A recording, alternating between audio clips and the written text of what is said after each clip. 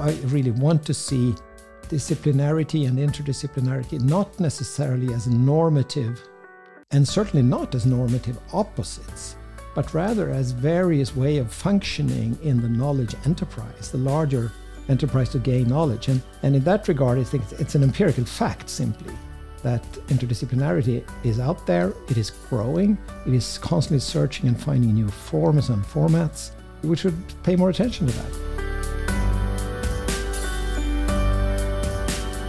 It's remarkable that the Center for Interdisciplinary Research never developed a theory about interdisciplinarity. I think there are in the world, as far as I know, there are only few centers which work in this way, to be totally dedicated to interdisciplinary research as the CIF Bielefeld is. I am an accidental interdisciplinary scholar. I followed my nose, and that's where I ended up. The benefit of it, more than the actual sort of professional benefit for me, has been that sense of constant curiosity, that it is possible to find new ways of thinking about stuff that keep me wanting to do this work.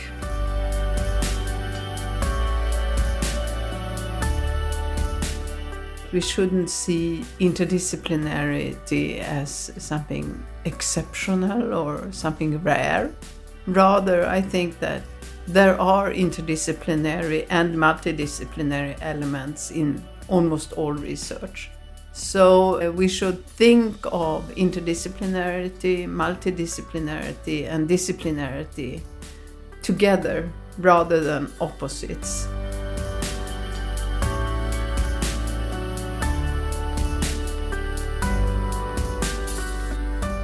Welcome to SCAS Talks, a podcast by the Swedish Collegium for Advanced Study. This is the first episode in our new series, SCAS Talks Spotlight, a series where we focus on a specific topic. My name is Nathalie von der Leer, and regular listeners know that I usually ask the guest on the podcast about their own experience of the multi- and interdisciplinary environment at SCAS.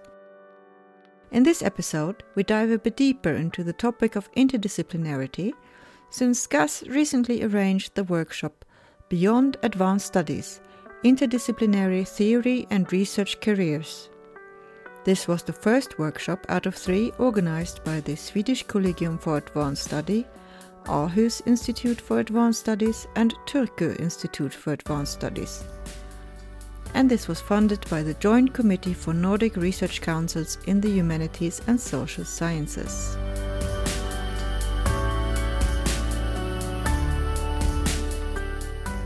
What are the views on interdisciplinarity? How can one build an interdisciplinary research career? And how can the Institutes for Advanced Study contribute to interdisciplinarity? These were my questions to Sverker Selin from the Royal Institute for Technology, Britta Padberg from the Academy of International Affairs, Merja Polvinen from the University of Helsinki, and Kerstin Selin, Uppsala University.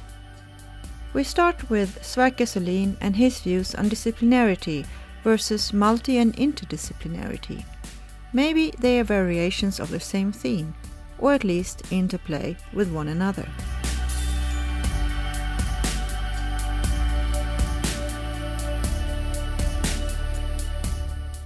My name is Sverker Selin. I'm a professor of environmental history at the Royal Institute of Technology in Stockholm and also a long-term fellow here at SCAS.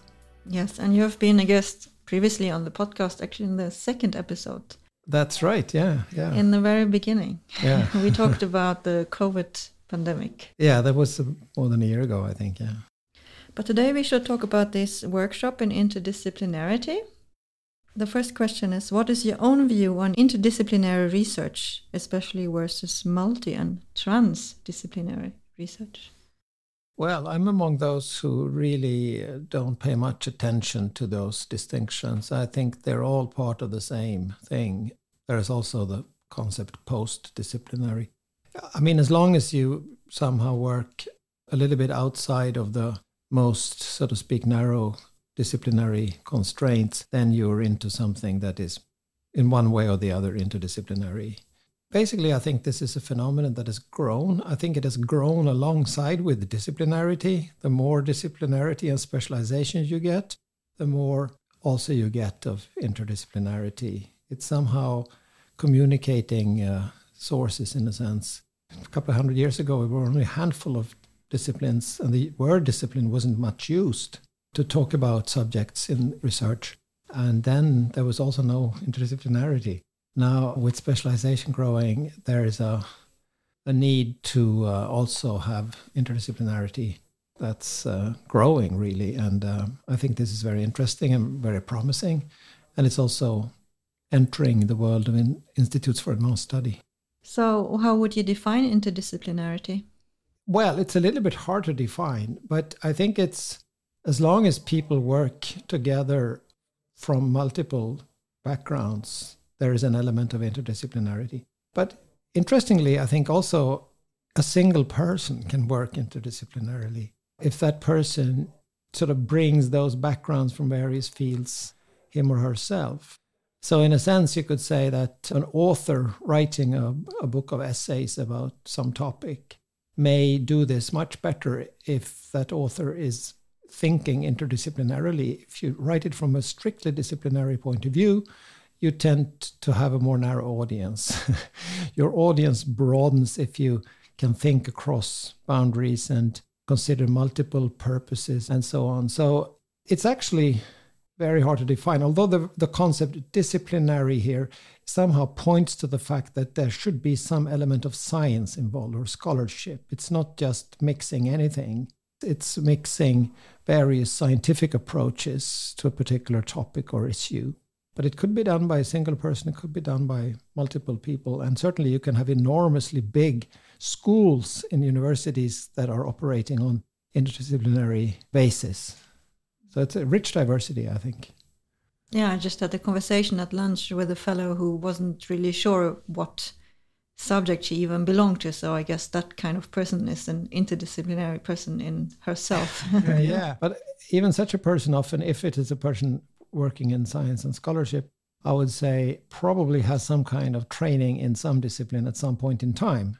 I was trained in history, and I still identify quite a bit as an historian. I sort of admit that I think historically very much.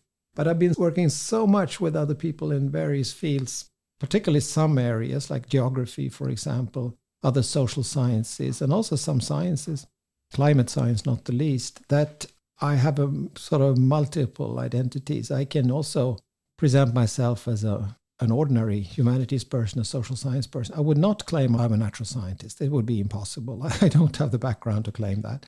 But I certainly do work together with and co-publish with people in the sciences. Some of my most cited and most significant papers are written with scientists. Yes. You were addressing this a little bit in your keynote lecture, but one of the topics of this workshop is how can one build a career in interdisciplinary research? Can you give us a brief recap of your thoughts on this? How can you do it? It's not obvious. It's not the well-trodden path that you have in disciplines. It's something else. And I think much of that career making probably happens after your PhD. Typically the PhD, and I think also for those who end up becoming very interdisciplinary in their careers, has happened in a discipline. It's almost impossible not to have a training in a discipline, or maybe a group of disciplines, but you have to have a degree in some subject. But what happens then after that is more up for grabs or up for variation. Again, I think the large majority still pursue a career within more or less the same discipline where they have the PhD from. It's sort of cumulative. But there are many points in that development where you can start doing other things. But as long as you do that, you're not typical anymore. You're more individual in your career making. Often you do both. You actually accelerate or move upscale your own disciplinary career, and at the same time you diversify.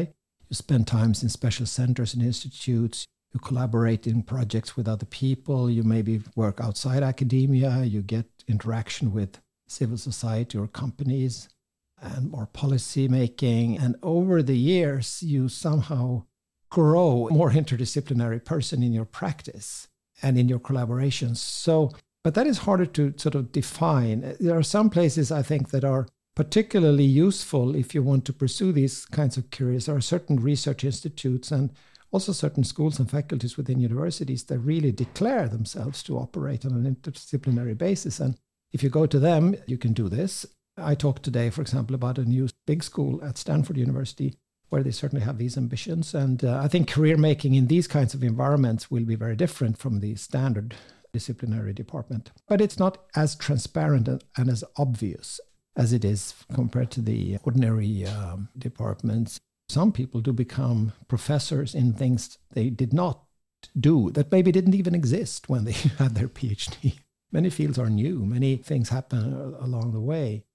I really want to see disciplinarity and interdisciplinarity not necessarily as normative, and certainly not as normative opposites, but rather as various ways of functioning in the knowledge enterprise, the larger enterprise to gain knowledge. And in that regard, I think it's an empirical fact simply that interdisciplinarity is out there, it is growing, it is constantly searching and finding new forms and formats. We should pay more attention to that, and we should think about when it's working well and when it's not working well. Clearly the same thing with the disciplines. They sometimes work very well, they sometimes don't. And this kind of sort of co-evolution of disciplinarity and interdisciplinarity, I think, is a very valid phenomenon to write modern history, so to speak, about knowledge history and how it evolves constantly. You mentioned that a lot of the calls for interdisciplinarity are based on a need for a challenge in society that has to be solved. That's sort of an application. You want to solve a problem and you need knowledge for that. But how does that relate to widening the knowledge base and creating more knowledge, which you were just into? Can you do both? Yeah, I think we can do both. I'm very much a do both kind of person. Doing more than one is often my answer because I think that's the true answer. It is possible. And for example, when you start new interdisciplinary projects, sometimes very, very big projects or new schools that are operating on interdisciplinary principles, it is not because you want to just solve a problem. You don't want to produce basic knowledge anymore or new knowledge. Of course you do. These places produce just as much new knowledge. And we don't need to go to California to find that. I was part of starting in a small role, but I was part of it, starting the Stockholm Resilience Center at Stockholm University, where I worked for 5 years, and I've followed with keen interest what they've been doing. It's a very interdisciplinary place. It has a focus in some disciplines. They don't do the whole range, but they do quite a lot. And they operate on the highest possible level. And they are both part of problem solving and deliver results for applications and policy. And at the same time, they produce fundamental new knowledge. I was myself part of writing some papers, particularly together with scientists. And certainly we who were social sciences and humanities were in minority, but we were there and we were significant for the overall result and vice versa.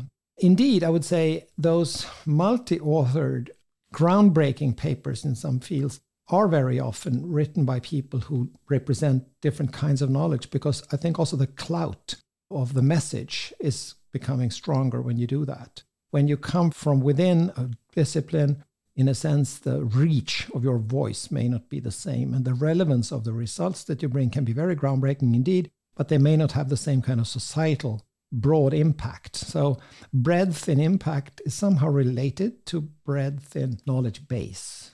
Not in a sort of one-to-one, neat fit kind of thing, but it's complex, but there's still some relation.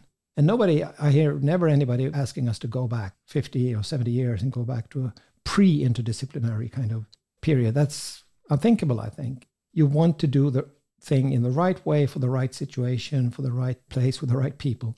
And that can differ, certainly. Sure.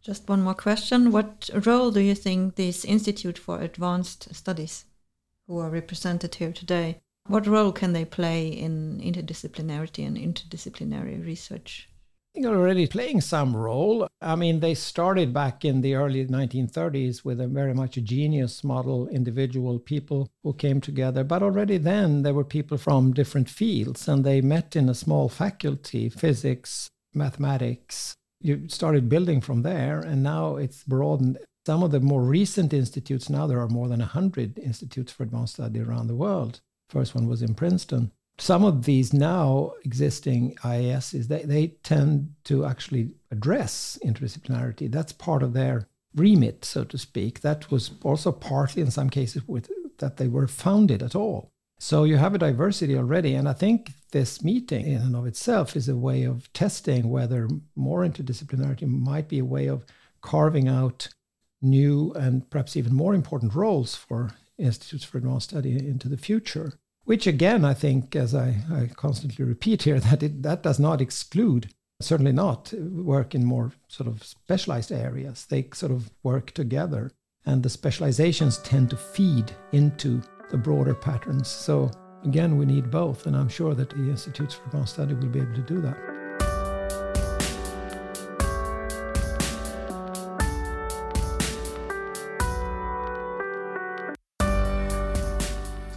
There are more than 100 institutes for advanced study in the world. The first one was established in Princeton in the US in 1930, recruiting scholars within mathematics. Albert Einstein was one of the first professors at the institute. The institutes for advanced study have since then spread and evolved, and there are different models of operation. Some recruit individual scholars, some recruit research groups, and others have yet a thematic model. Nowadays, there are also university-based institutes for advanced study. One of the older institutes in Europe is the Center for Interdisciplinary Research in Bielefeld, often referred to as CIF.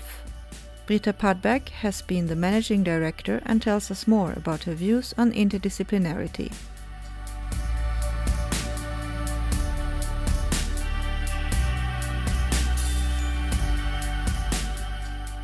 Britta Padberg, I'm coming from Germany, currently living in Berlin, and I'm affiliated to the new founded Academy of International Affairs in Bonn, which was just opened 2 months ago.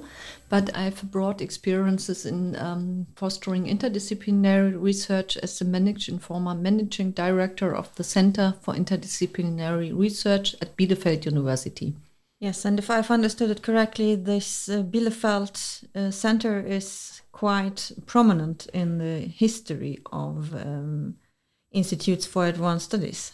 That's true. I think it was not only the first institute for advanced study in Germany, but among the first institutes all over the world, and it created its own model to foster interdisciplinary research in comparison to the Princeton model and the model of the Center for Advanced Study in the Behavioral Sciences at Palo Alto. The CIF doesn't offer any individual fellowships, but is focused just on group research. So they foster and invite entire research groups coming to its place.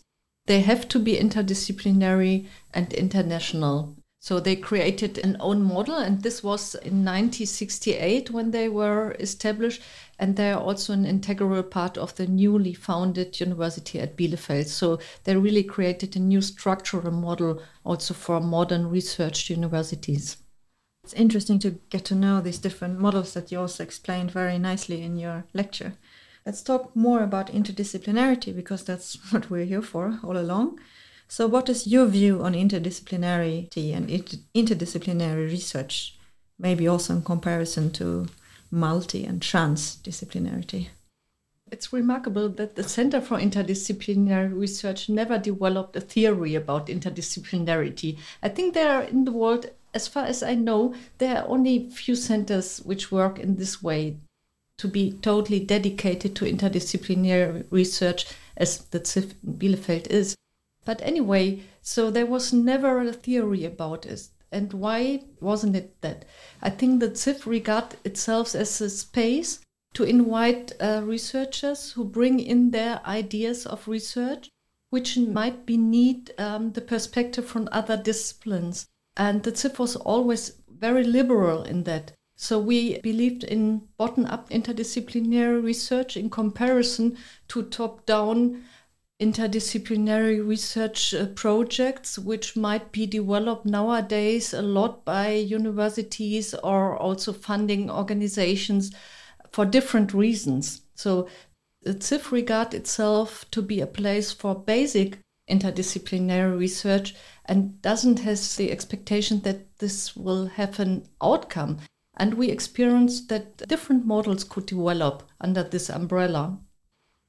If the researchers and the scholars are able to develop high epistemic overlap, this could be very fruitful and lead to long-term collaboration or even the development of new research fields on new disciplines. but it could also be a loose kind of exchange, which could be beneficial for these researchers. I would compare this with a kind of intellectual gym. You stretch a little bit your spirit, your knowledge. You get to know totally different perspectives on the same topic you are concerned with. And this might make a difference, maybe not directly, but after a while. So we asked the people 5 years later, how did you profit by this? How did it develop? So sometimes it's a strong collaboration which continued.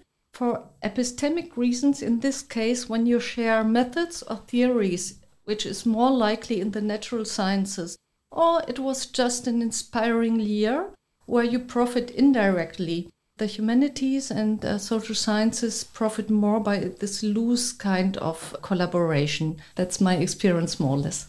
I like the comparison to the gym, so you sort of develop and grow your intellectual muscles. That's nice. You didn't talk so much about it in your lecture, but what about building a career in interdisciplinarity? I mean, your own background is quite interesting in that aspect also. Maybe you can tell us a bit about that, where you come from and how you built an interdisciplinary career.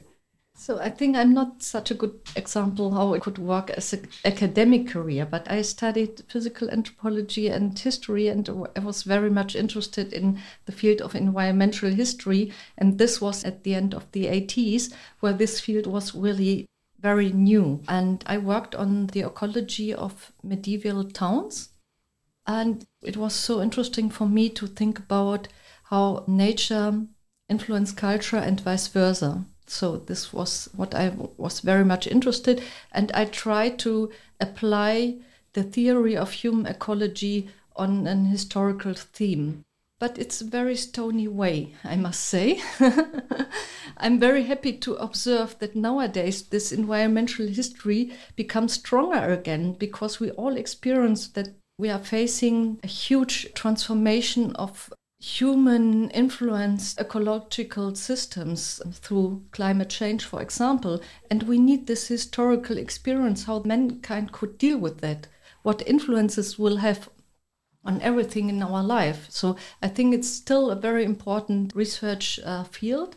But in my case, I make the decision to drop out and change into the management. And I profit a lot by my experience in natural science on the one hand side, and in the humanities on the other hand side, because I feel that still there are two different cultures in a way to produce knowledge. And I think it's good also for managers to have a sense for this, that you can't compare the epistemic way how natural sciences work. Or you can compare it, but you shouldn't think that it's the same thing. So I think humanities and social sciences need a different framework in many regards than the natural sciences. And nowadays, the politics are based on the model of the natural sciences and engineering, and applied this to the field of the humanities and social sciences.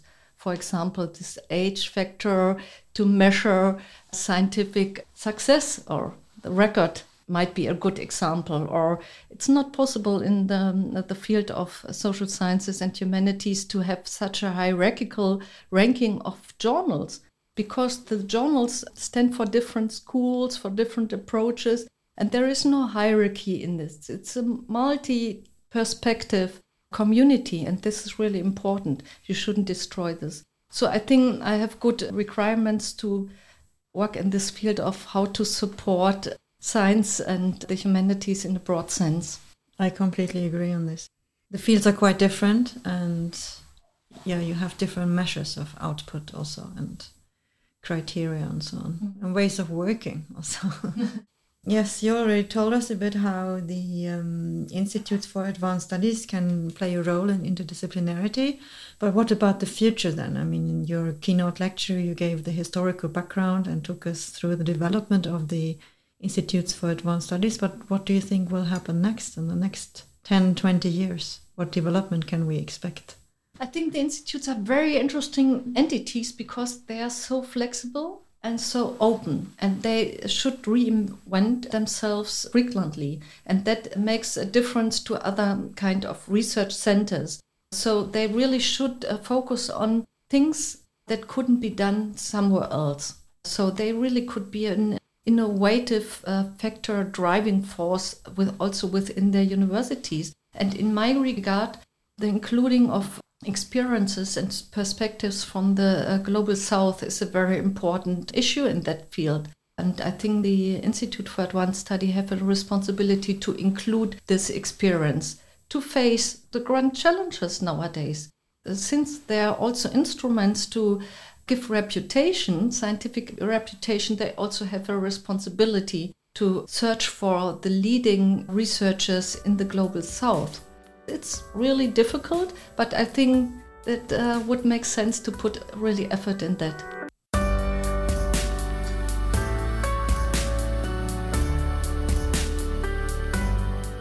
So I present in my lecture that the new generation of the university-based institutes also became powerful tools for the university governance to foster the building of interdisciplinary projects and so on, which is okay.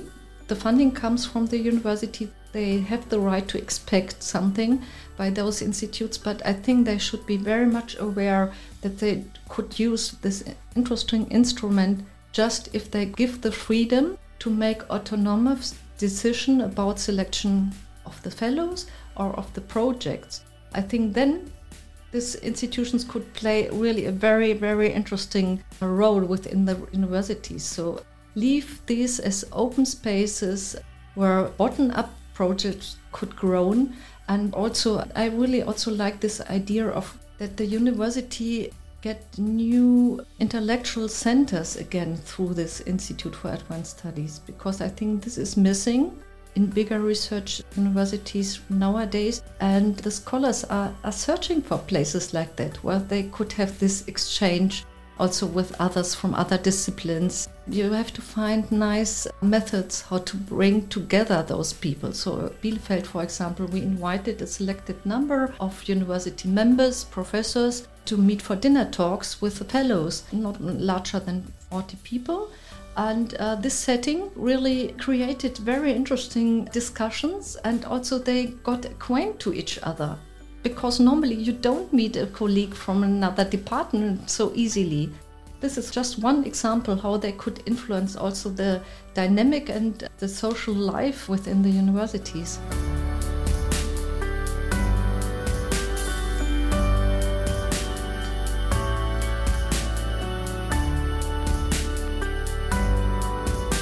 For many participants, this workshop was the first physical meeting since the onset of the coronavirus pandemic.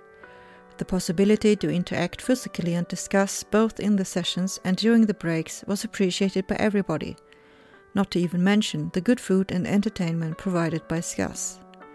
Some participants could however not be present in person due to restrictions and followed the workshop by Zoom. One such scholar was Maria Polvinen, Eric Allard Fellow at SCAS during the academic year of 2019-2020. She shared some of her thoughts during the session on interdisciplinary research in practice, aspiration and challenges, and with me later on through a distant recording session.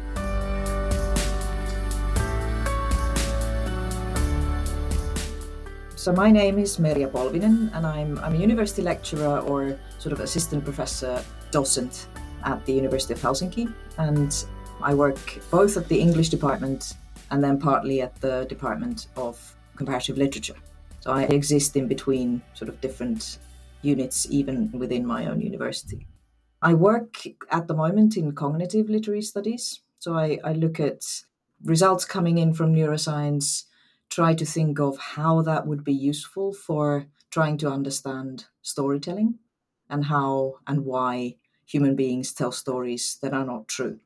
And at the same time, I try to work back towards the neurosciences so that they would be then better able to create actual empirical tests that would actually be, shall we say, worth something to a literary scholar. Because at the moment, the testing tends to be pretty simplistic in terms of what it is that reading fiction is to a literary scholar. And so issues like imagination, artifice, self-reflection, all of these things are pretty difficult to do with the current tools of neuroscience.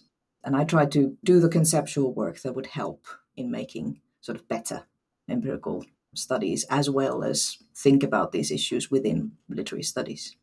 And I have worked in two of the Nordic Institutes of Advanced Study. I did a 3-year fellowship at the Helsinki Institute, and I did 1 year as an Erik Allard fellow at SCAS from 2019 to 2020. So I was one of that cohort who had to exile themselves from SCAS, and I still haven't been able to come back, which is really, really sad. We hope that you can come back one day. And your research sounds super interesting and worth a podcast episode of its own, I think. But then let's focus on interdisciplinarity, because that's what the workshop is about. So what is your view on interdisciplinary research? Maybe also a bit of your own experience. I mean, first of all, if we want to sort of do our definition of terms, which humanities scholars tend to want to do. So for me, interdisciplinarity certainly does involve some kind of an integration of methodologies, just more than it means just several people from different fields working together, which I understand to be multidisciplinarity. So in order for someone to actually be doing interdisciplinary work, they would have to be pretty familiar with at least 2 different disciplinary cultures.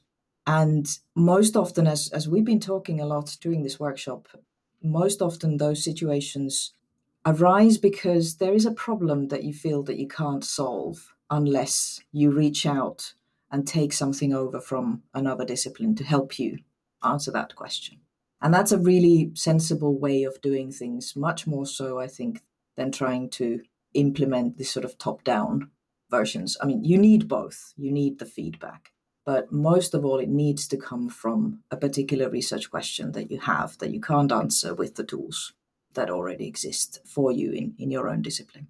But then what happened with me was that the questions that I wanted to answer were questions within literary studies, but I felt that by looking at them through this kind of mirroring from neuroscience, I was actually able to rethink things within my own discipline without actually having to do neuroscience. So I was looking at the conceptual structures that are there in how we understand the mind, and then reflect them back onto my own literary theoretical conceptual structures, and then try to push literary studies further out into fields where it maybe hasn't been before.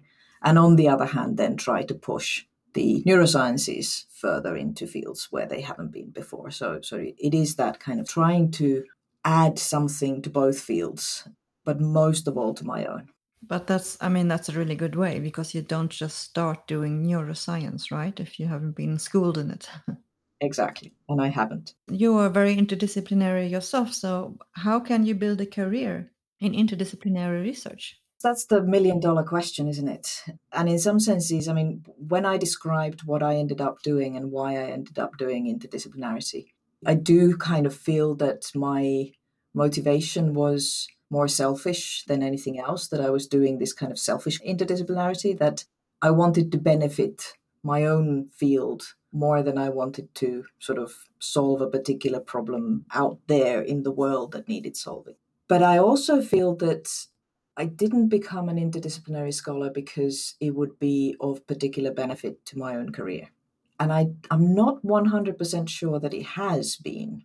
I'm pretty sure that the reason why I got my permanent position, for example, wasn't because I was doing interdisciplinary literary studies. It was simply because I'd done a lot of collaboration, I'd done a lot of traveling, I'd done a lot of teaching and research in various places. So I had a lot of experience in my bag at that point, and it wasn't so much the interdisciplinarity of it that was beneficial. So yeah, I am an accidental interdisciplinary scholar. I followed my nose, and that's where I ended up. The benefit of it, more than the actual sort of professional benefit for me, has been that sense of constant curiosity, that it is possible to find new ways of thinking about stuff that keep me wanting to do this work rather than just settle down and teach as little as I can and sort of semi-retire as soon as I can. What would your advice be to scholars in your situation who want to or need to integrate more disciplines into their own work? Patience and open-mindedness. One of the things that I think is a real danger from interdisciplinary scholarship is that you end up cherry picking, shopping from the other discipline just the bits that you want. And that is a real danger and a real problem. You have to be very humble about it. And when the people from within that discipline come and tell you that, nah, you've misunderstood and you've just kind of tweaked the field in such a way that it fits what you want to do, that's a fair criticism and it has to be accepted. So be patient, work hard, be humble about the other discipline and the knowledge they produce, but also, of course, talk to a lot of people, as many as you possibly can. Learn from every single person that you meet. Sort of absorb everything that you can rather than try to assert your own knowledge in these situations. It doesn't sound like a strategy for introverts if you have to talk to a lot of people and put yourself out there, really. Well, it depends on how you define communication. I mean, talking to a lot of people, yes, you can also just write to them.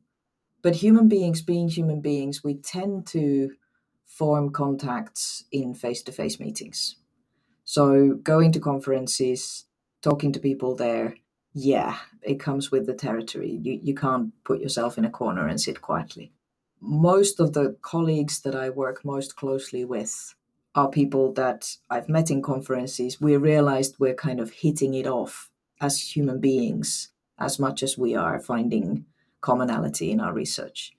And that's the way it's been. And those kinds of contacts are then easy to maintain once you go back and maintain the email contact. Nowadays, Zoom, before it was Skype. So formulating the contact first as a human being as much as a researcher is something that I personally believe in. Yeah, of course. I mean, that's how it works best, right? So, what role do the Institutes for Advanced Study play in interdisciplinarity, do you think? For me, the most important thing is making sure that the people who are fellows in an IAS are there together, that the residents' sort of expectation is kind of crucial here, I think. Mostly because that's the way you actually make these kinds of human contacts that we were talking about. And whether the people who go into an IAS go there each with an interdisciplinary angle, I don't think is particularly important. More important is the fact that on a daily basis, you end up having to share your thoughts and listen to people from other fields and try to understand their thinking. Interdisciplinary happens on the sly just because you don't have your own research cohort to talk to. You have to talk to these other people. That's the magic. During a talk at this workshop, you also mentioned interdisciplinarity for PhD students and how you can promote that for that group who's a bit younger than the fellows at the institutes. Could you say a few words about that?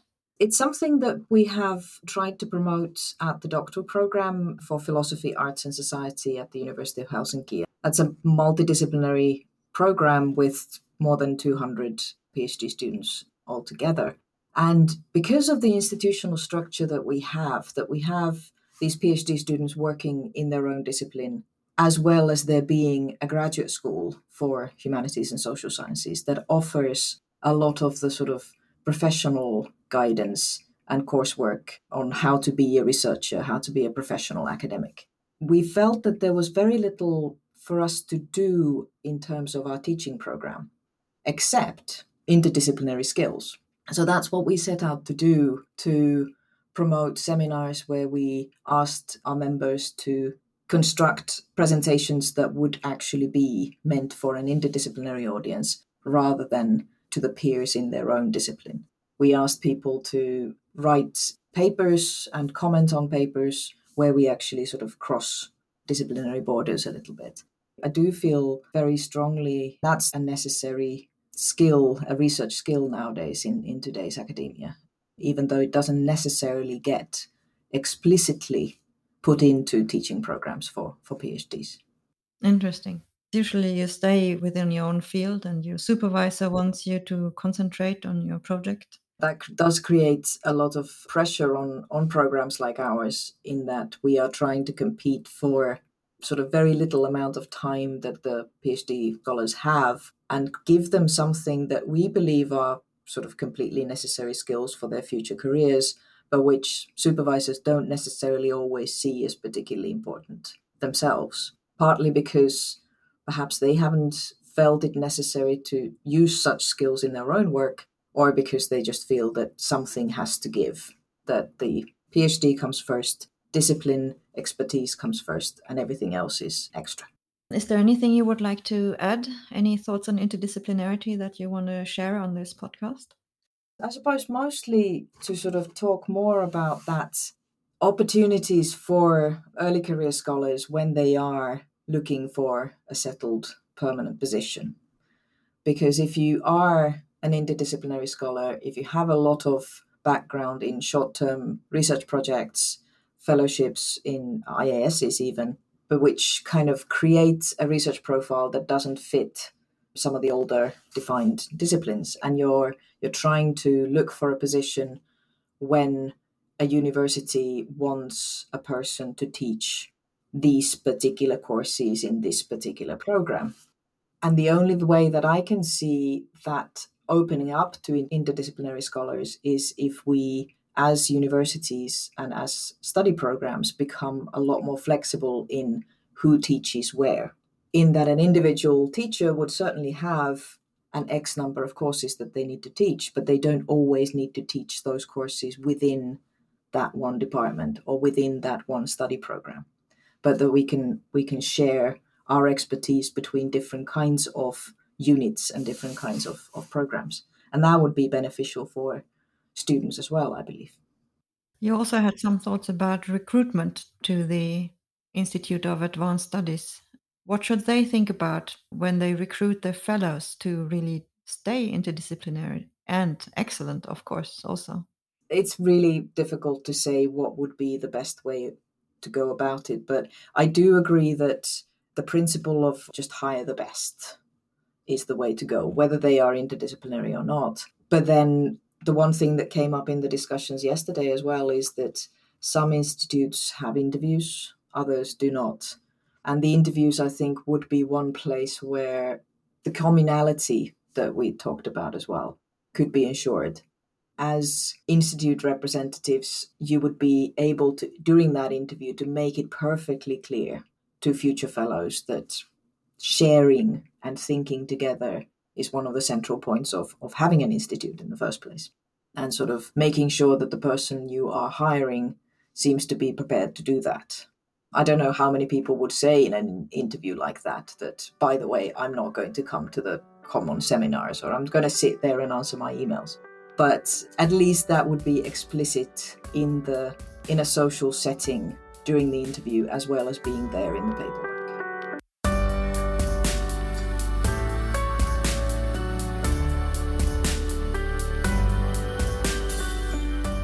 But is interdisciplinarity really something exceptional or new? Kerstin Salin, professor at Uppsala University, has worked in interdisciplinary environments for quite some time and lets us know her thoughts.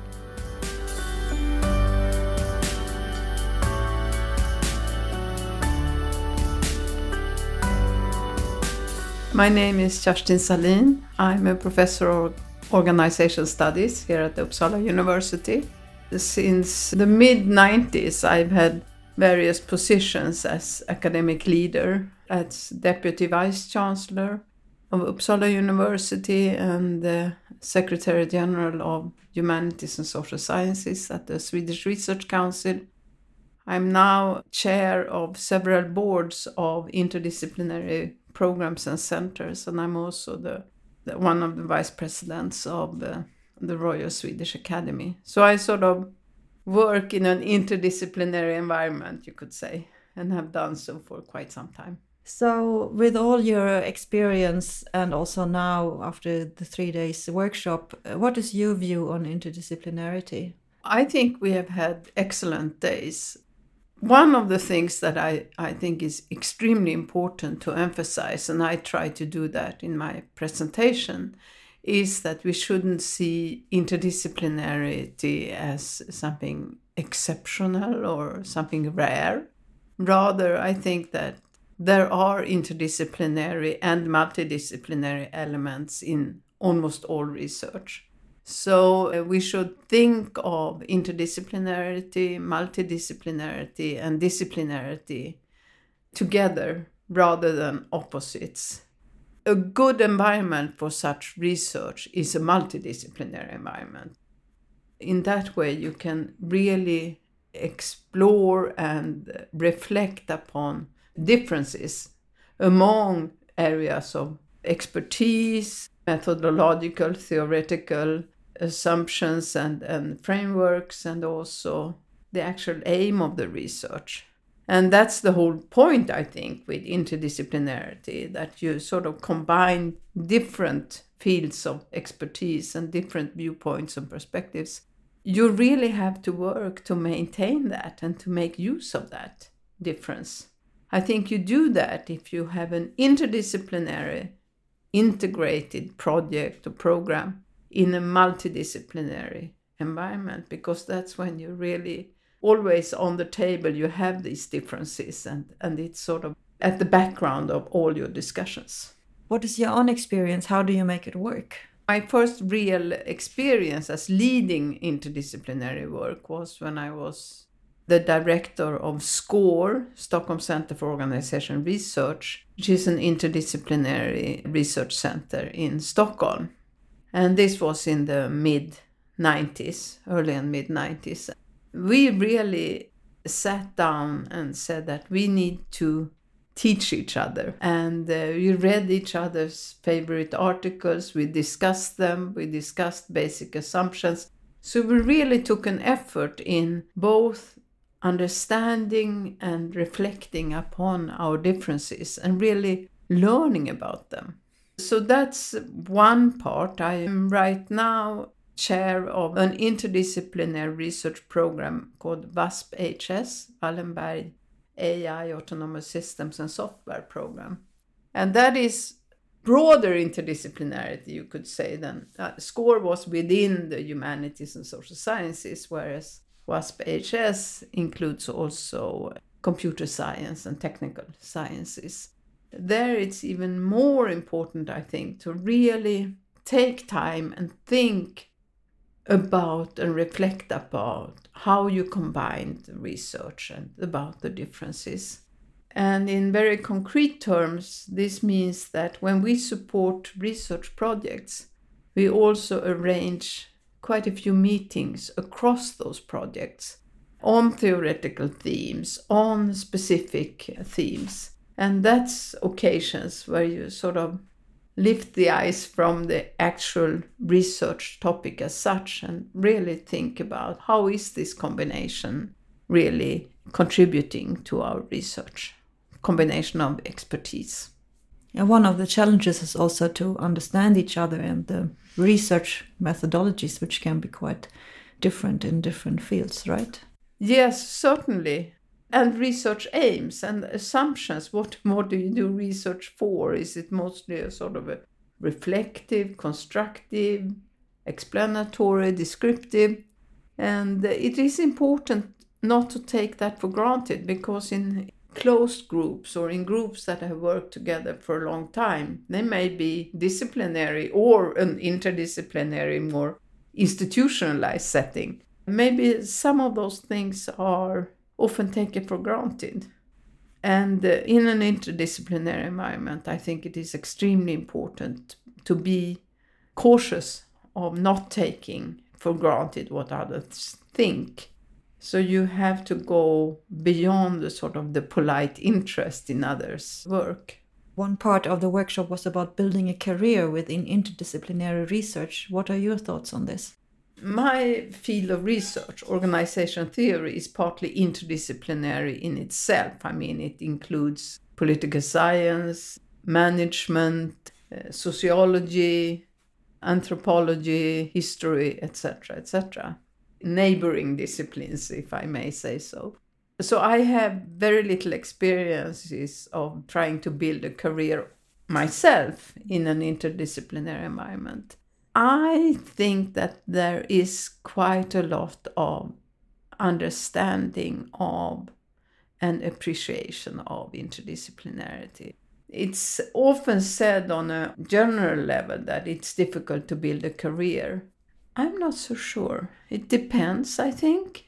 When I've been involved as a reviewer or a mentor or an organizer of individual funding schemes for excellent researchers, for example, I often find that they are very interdisciplinary in their work. But if they have a clear research aim, I don't think it seems to be a big problem. When I was a Secretary General at the Swedish Research Council, we arranged roundtable talks with younger researchers to reflect upon interdisciplinarity. And if I remember right, I think we had 6 or 7 or 8 researchers around the table, and I think only one really said that it has been a problem. So I don't think that's the main challenge. What can the funders do to encourage interdisciplinary research? If I go back to and think about what we did at the Swedish Research Council, it is extremely important when you set up peer review boards to really make them respect each other and to really have guidelines showing that they are not there to protect their discipline, as it were, but really to assess the quality of the research to be funded. That's one thing. I mean, ordinary research funding is largely also involves interdisciplinarity. As I said, I think that many of the schemes for individuals, they open up for interdisciplinarity. When I was a Secretary General, and I ended my term now 3 years ago, we set up a special call for interdisciplinarity because usually it takes more time to do interdisciplinary work. Maybe you need somewhat larger grants because you need a big group if you want to combine many different kinds of expertise. And maybe it is also good then to have panels that really are interdisciplinary panels. So there is such a call at the Swedish Research Council, and I think it has been quite good. There is quite a lot of funding for interdisciplinary work in Sweden, especially on the more applied side or a more thematic side, for example, on the global challenges. But this specific call was aiming at more fundamental research. There was quite a lot of talk during the workshop of these top-down initiatives, as you mentioned, that in response to a societal challenge to give a grant to solve a specific problem. What are your thoughts on this? Actually, that was one of the issues that I reflected maybe most around during the workshop, because I think there are too many top-down initiatives because it adds to the fragmentation of the research landscape. But when I posed that question during one of the lectures, I got a response that it's not either or, but it's usually a sort of a dialogue and an interaction between top-down and bottom-up. And that's very true. So the important thing is, of course, that you fill these top-down initiatives with scholarly work and that the researchers really can influence and fill that with content. One thing that we did not discuss that much during the workshop is really the administrative side, because each such top-down initiative, I mean, it creates its own organization. I'm an organization theorist, so I'm very cautious of this.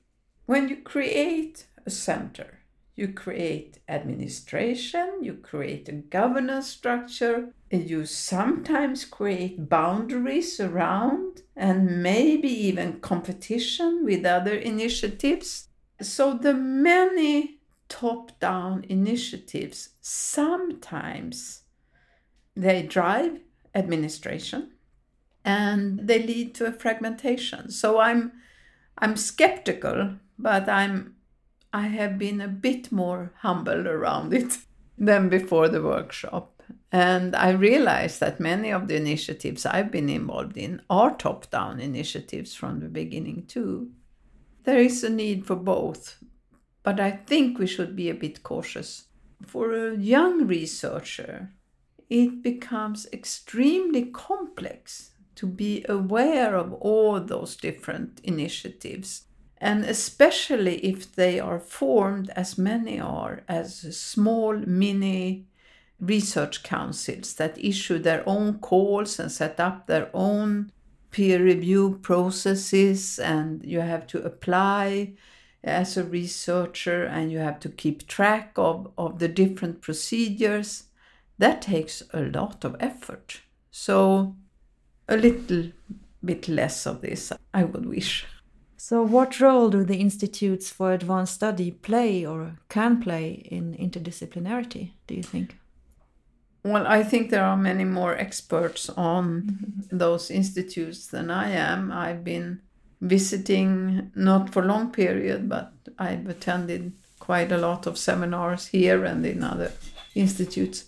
But on a more principal level then, taking into account what I said about the multidisciplinary environment being a very good environment for interdisciplinary work, and also where interdisciplinary work may be formed because people start to discuss and find each other. So the institutes are, of course, multidisciplinary environments. So they are good environments for interdisciplinary work. And one more thing about them is that here the scholars who come to the institutes have also a foot in the disciplinary world, and they are often very good and respected people in their respective disciplines.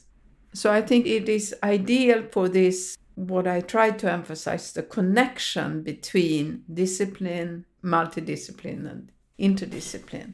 So I think they can have a very big role to play. I think it is extremely good when you mix young and more senior people.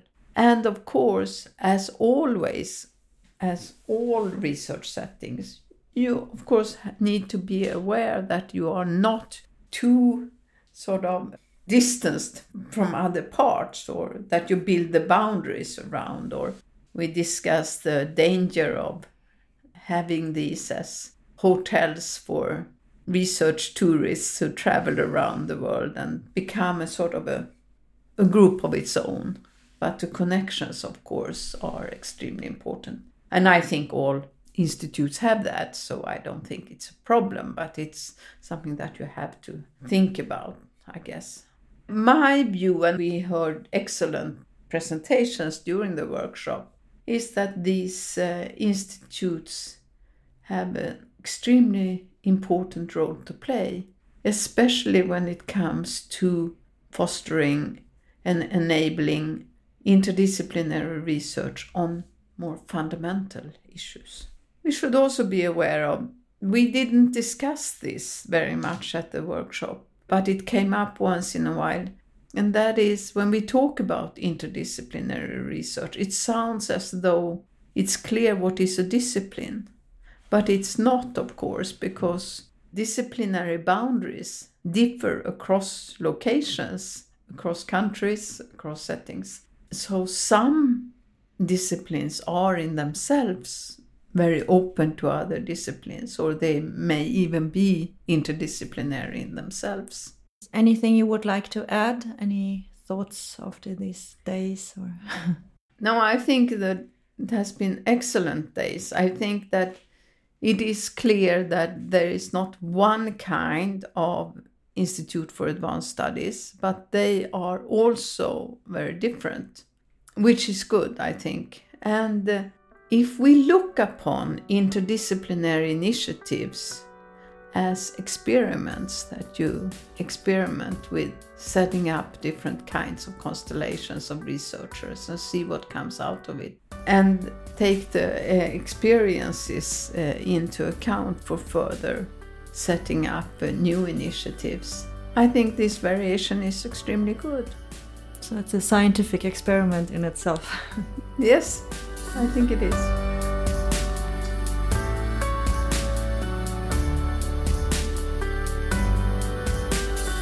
A good experiment often raises more questions than it answers, and this workshop left many participants with food for thought and new questions.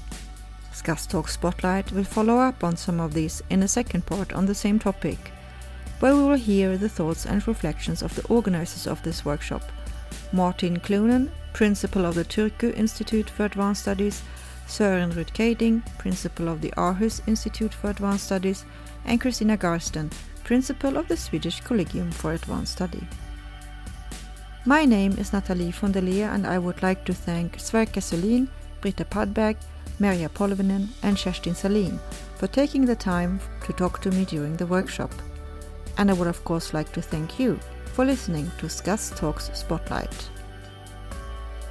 You can find the podcast of the Swedish Collegium for Advanced Study on Podbean, iTunes and Spotify. Just search for SCAS Talks. The variety of the topics and scholars in this podcast represent the multi- and interdisciplinary research environment at SCAS, and we are sure that there is something of interest for everybody. If you like this episode, please share it with your colleagues and friends. Thanks for listening once again, and bye for now.